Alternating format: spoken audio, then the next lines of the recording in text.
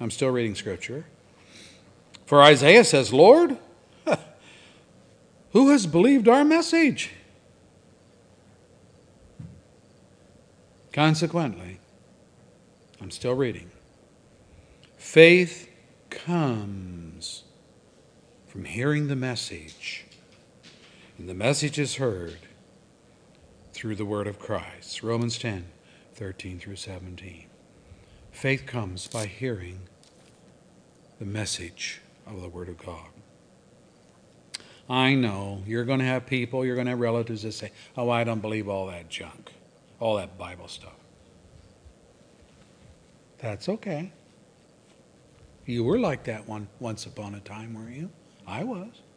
I don't believe all that junk. But Mom and Dad kept taking me to church. So, believe it or not, you're going to church and you're going to hear. And you can sit there in your stubbornness and close your ears intellectually, but you're going to hear the spoken and the preached word. And when I heard in the inner ear of the Spirit as God opened my heart. That's the way people are saved. Second observation. Elder John exhorts this Christian wife and mother to stick with what she has been taught and what she has experienced. Look at verse 5. Dear lady, I'm not writing you a new command, but one that you have heard from the beginning. Oh, wow. I like that. From the beginning. You know, sometimes when things don't move fast enough for us, we start looking for something new. Something else to try, believing as we do that maybe a new proposition may just be the impetus our unsaved family members need to free them from indifference and apathy to spiritual issues. And I think Satan loves this. Satan comes along and he says, preach the novel, the new. Abandon the old story of Jesus and his love. Try psychology. Hum a new tune. Something, more cordial, less indicting. Modernize your worship. Ditch the sermon, or at least gut it of all references to sin and judgment and hell. Like Joel Osteen, whom I heard say himself that he deliberately does not preach on, let me give it to you again, sin, judgment, and hell. Because in his words, we want to be more uplifting and have an uplifting message to people. And his implication was that to preach on these negative things is a downer. So I'm not going to preach on those things. John, however, is saying something totally different to this woman. John is saying, stay the course. Don't ditch anything. Verse 5, love one another. Verse 6, this is love, that we walk in obedience to his commands. And as you've heard from the beginning, his command is that you walk in love. I'll put it this way. If salvation wore many faces, there might be some justification for changing the message to modernize the gospel appeal. Indeed, we are being told that the old gospel has outlived its usefulness. People will say, well, there was a day when preaching on sin and judgment and hell would have wooed, maybe even scared people into repenting and coming to Christ. But they're more sophisticated these days. They need a more gentle approach, more reasonable. You know, you can reason with people. You don't just have to preach at them. You can reason with them. I was watching the evacuation of Houston's tremendously flooded areas. One neighborhood started out with 2 feet of water, and the first responders were having difficulty convincing people to evacuate, even though they were told, hey, you know, just the other night we got 44 inches of new rain, all of which is yet to swell the rivers, the lakes, the reservoirs. And still people thought, we can tough it out. We're okay. And they refused to leave. They implied, well, we're intelligent enough to make a reasonable decision on what to do or not do. That's the way they thought. Finally, the first responders changed their message. They stopped trying to reason people into accepting the great danger they and their families were in. Instead, they told it like it was. The boat is about to head for drier ground. You can stay here and die if you want, but don't call us, because this is your last chance to get out. And one responder handed a magic marker to people standing there, and they said, well, what's that for? He says, this is to write your Social Security on your arm so that we'll be able to identify your kin when we find your corpse floating in the body of water. Whew. Brethren, that's telling it like it is. Suddenly, the frankness of the truth shocked people to the core. They scurried in the house, packed a quick bag of clothing, and off they went in the boats to safety. Do you know this about truth? That truth is objective. It's absolute. It's not what you think it to be. It is what it is in every dimension of life, and God is unflinchingly true. He will not candy coat the unpleasant realities to gain a wider audience. And wonder of wonder, God's truth, tough as it is, will set you free from anxiety and depression and despair. It takes us from the shaky, sandy ground, and it fixes our feet on the solid rock, who is Jesus Christ. Do I hear an amen? Amen. Amen. And then here's a third observation. I look at this text. We have the wife.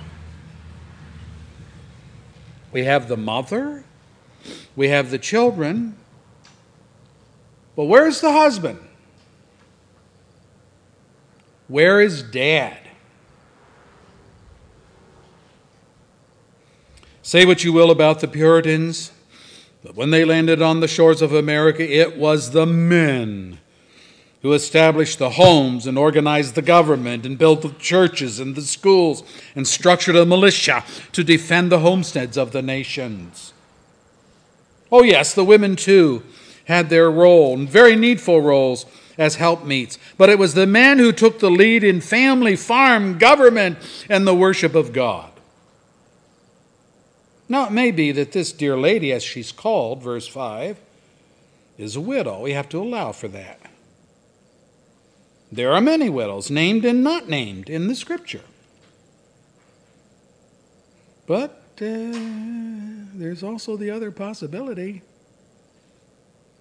As was the case with Timothy's father, who was a Greek, who never showed any interest in spiritual things.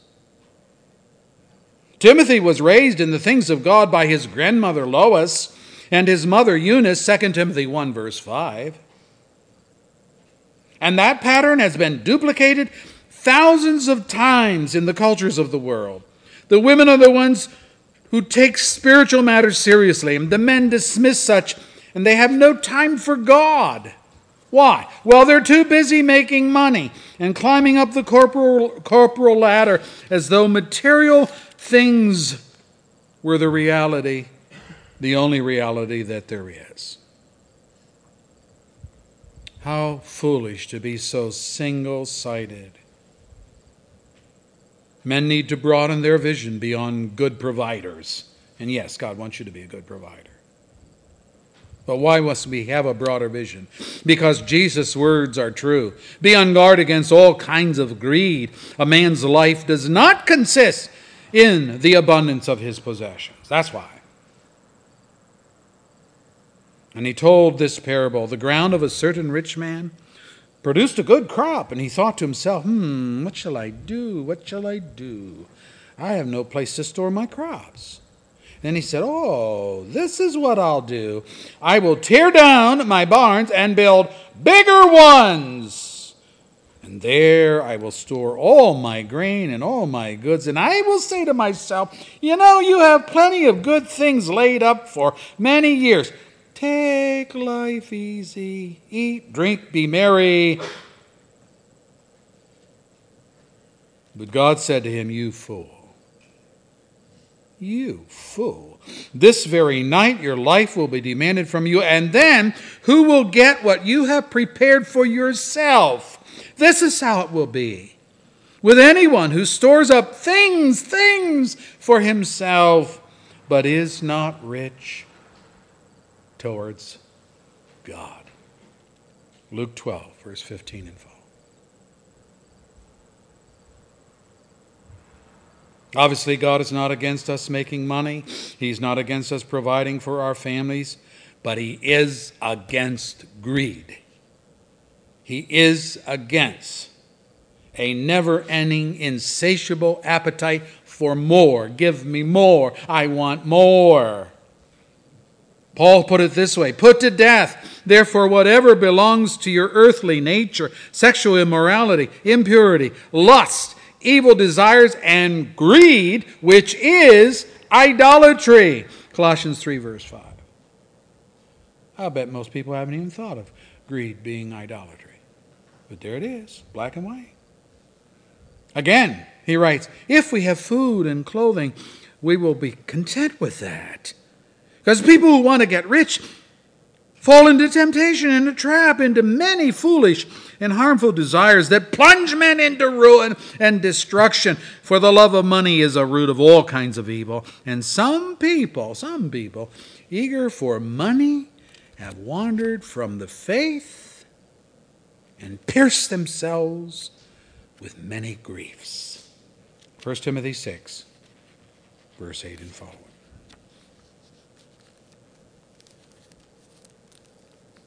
Great lesson. Happy with what you got. Now that brings us then to some warnings to heed in this hostile, God-hating world. The world is populated with many deceivers who deny Christ. And they're preaching their message. They think they're preachers. They think they're advocates of the Christian philosophy. Well, what is it that they deny? Verse 7, that Jesus Christ has come in the flesh. Every generation of Christians has its own spiritual battles to fight. Did you know that?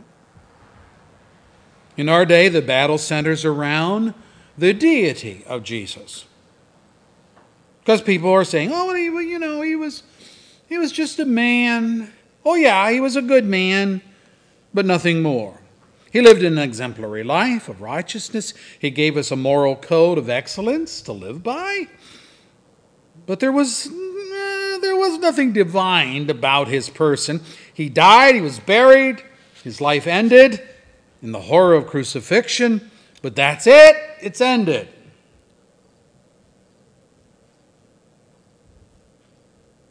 Yet this was not the heresy faced by this lady and her family in John's day.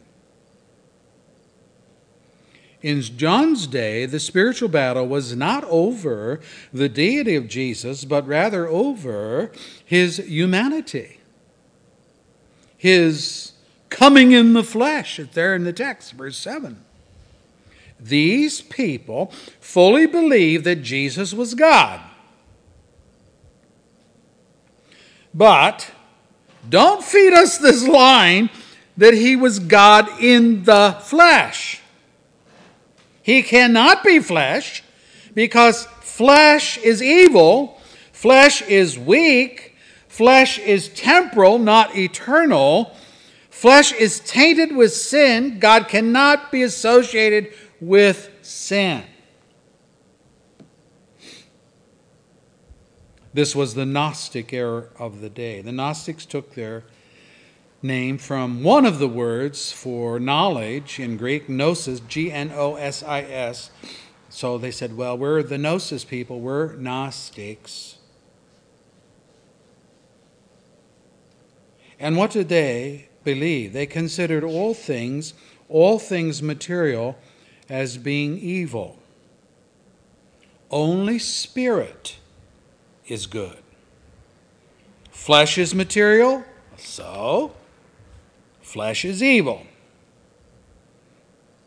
It never occurred to the Gnostics that God, as creator, was responsible for all things material. How'd they get past that one? Let me read it for you. God saw all that he had made, and it was very good. And there was evening, and there was morning, the sixth day. Thus the heavens and the earth were completed in all their vast array. By the seventh day, God had finished the work he had been doing. So on the seventh day, he rested from all his work. And God blessed the seventh day and made it holy, because on it he rested from all his work of creating that he had done. Whoa. Genesis 1:31 and following. Those who deny that Jesus was God's Son, come in the flesh, John calls them the deceiver and the antichrist. And so we have to fight for Jesus' humanity as well as for his deity. If Jesus was just spirit, as the Gnostics claimed, how then could he die and give his life as an atonement for man's sin? I'm a man. I got a flesh and blood body. How could he even represent man if he were only spirit?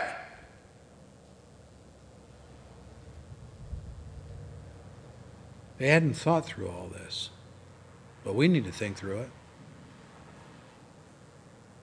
Taking on a fleshly body is part of the gospel message. Peter writes, he himself bore our sins in his body on the tree, so that we might die to sins and live for righteousness. By his wounds you have been healed. 1 Peter 2, verse 24. Well, one of the subsects of the Gnostics was the Docetists, and they also took their name from a Greek word meaning to seem. And so when they read 1 Peter, they said, well, Peter's just saying it seemed like he had a body. But it was really not our flesh and blood. That isn't what Peter says. He bore our sins in his body. Isaiah foretold, surely he took our infirmities and carried our sorrows. Yet we considered him stricken by God, smitten by him, and afflicted. But he was pierced for our transgressions. He was crushed for our iniquities. The punishment that brought us peace was upon him, and by his wounds we are healed. You need see all those words in that text? Stricken, smitten, afflicted, pierced, crushed, wounded. It's all in reference to the body. The body. An actual human body.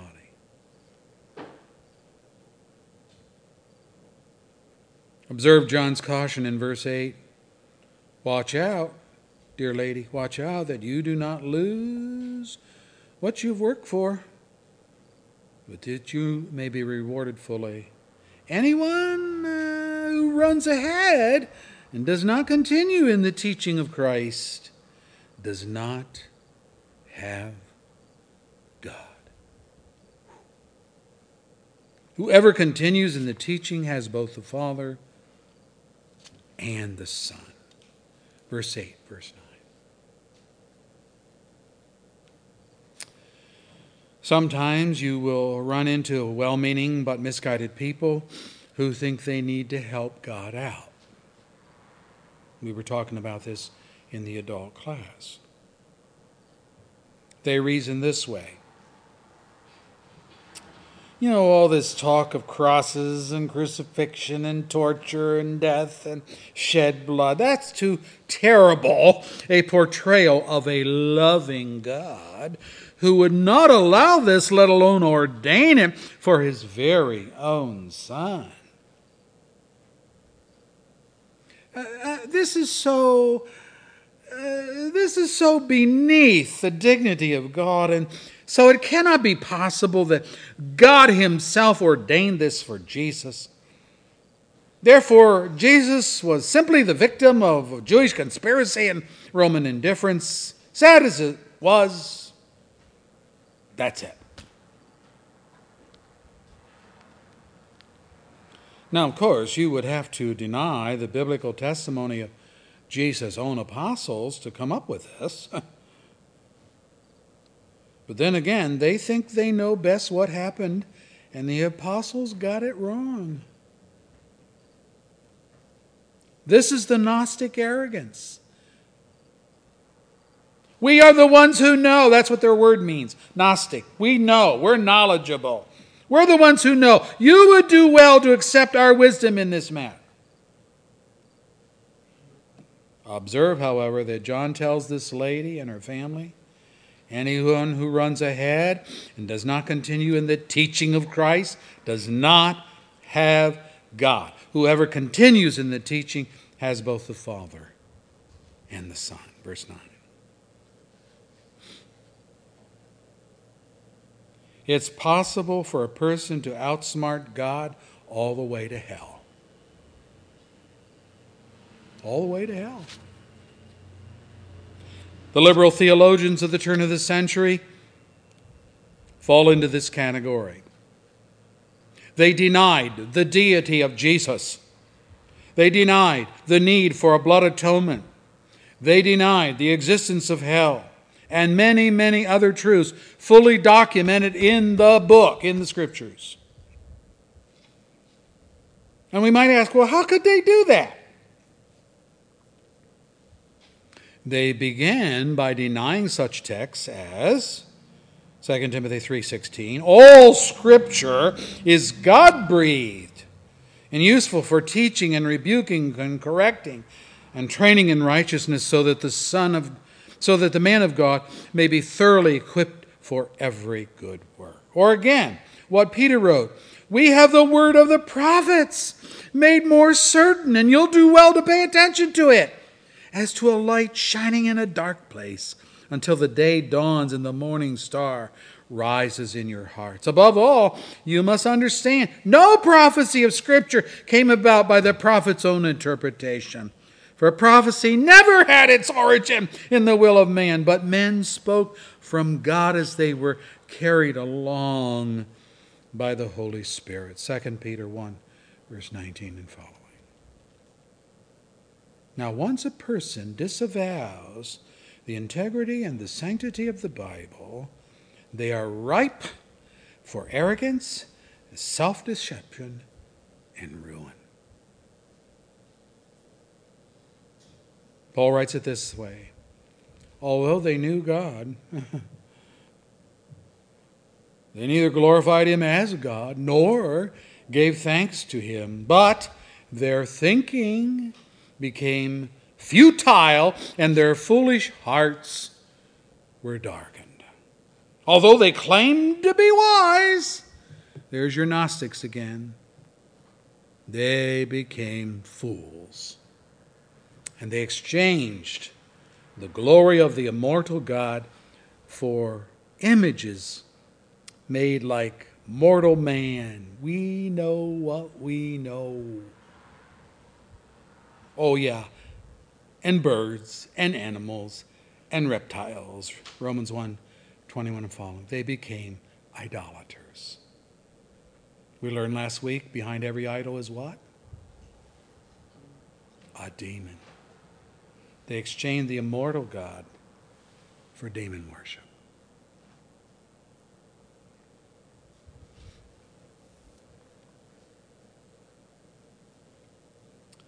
The second point that we need to learn here is the importance of holding fast to God's word once delivered to the saints. Verse 10 and 11 has upset a lot of people. And they read this. If anyone comes to you and he does not bring this teaching, do not take him into your house. Do not welcome him.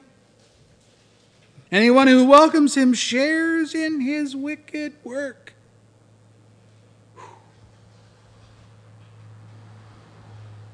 Did you know that God considers erroneous teaching about his son Jesus to be wicked work?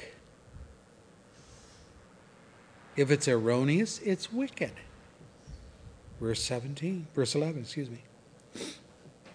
Verse 7, he calls these people deceivers and antichrists. Did you know that if you carelessly imbibe false teaching because you're a lazy student of the Scriptures and you don't work at being discerning and cautious and critical, but all-inclusive, welcome anybody who uses God words to teach, if you welcome them into your home and into your life, you share that person's wickedness. Verse 10, verse 11. Hard pills to swallow. You can't be little sweet bonbons to everybody that comes your way. You have to be discerning. You have to be able to call a spade a spade. You have to be able to say, no. What you're saying is heresy. Can't believe that. Can't follow that. I'm not doing that. Well, you're not being loving. No, but I'm being biblical. And I'm following Christ, my Savior.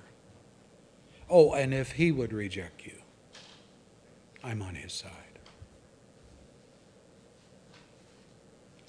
The truth about Jesus and salvation are not up for revision. They're not up for human tweaking and the like. God has spoken. Our task is to hear and to believe and to obey. And John is saying to this lady, hey, don't be sidetracked by those that come your way. In fact, as a woman, you're going to be prone to hospitality. Open up your home. Come on in. Have dinner. You need a place to stay. John says, don't do that. Don't do that. Be discerning. Because there's many deceivers and antichrists out there. And they just love nothing more to gain your ear. Be able to feed you something different than what you've heard. May the Lord give us the same spirit of discernment, because we live in an age, we live in a culture where Jesus is on the down. And demonology, astrology, astronomy, spirits, channeling, that's on the up. Demons are on the up, and Jesus is on the out. We need to be wise. Thank you, dear Savior, for giving us the Scripture. Thank you for John's writing. Yeah, he's the elder. He's the old man. Maybe people want to denigrate him for that. But he's been around the block a few times. He's not new. He is not new to New Age philosophy. He's tried and true. He's been refined in the fire. The dross has been burned away, and what is left is pure gold, and that refined gold, he is able to say, this is error and this is truth. Stick with the truth.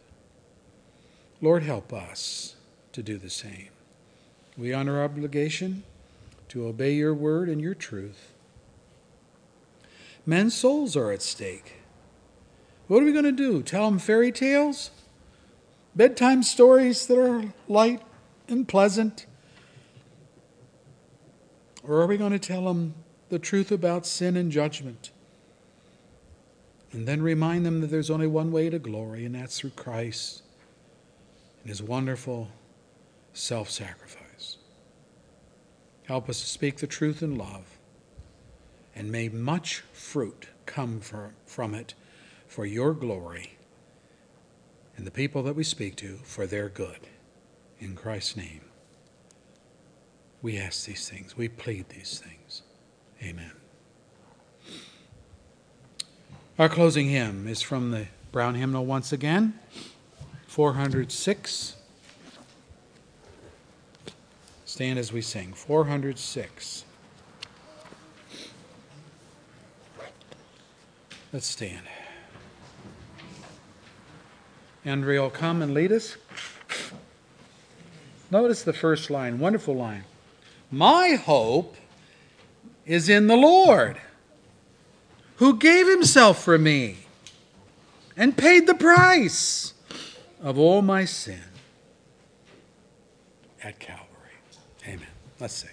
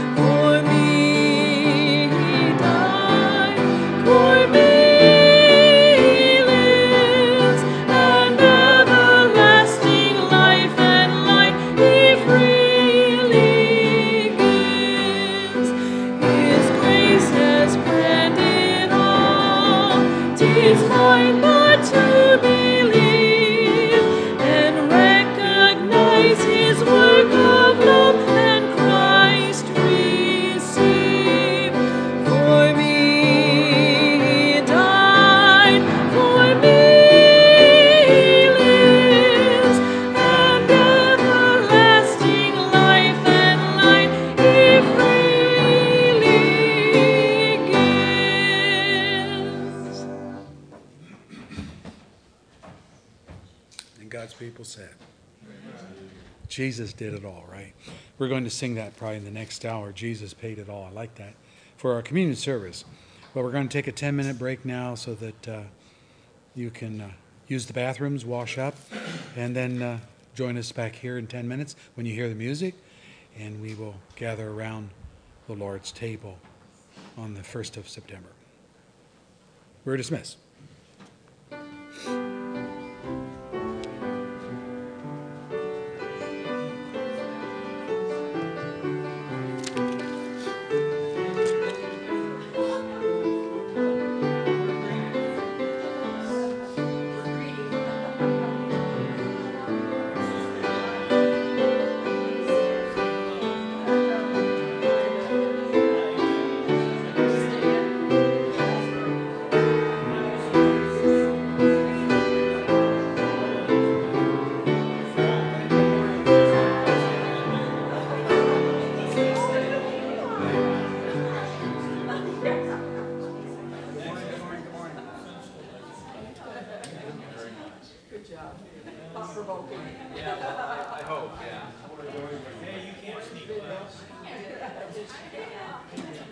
She's tall and thin enough, she can kind of get slipped right on behind her.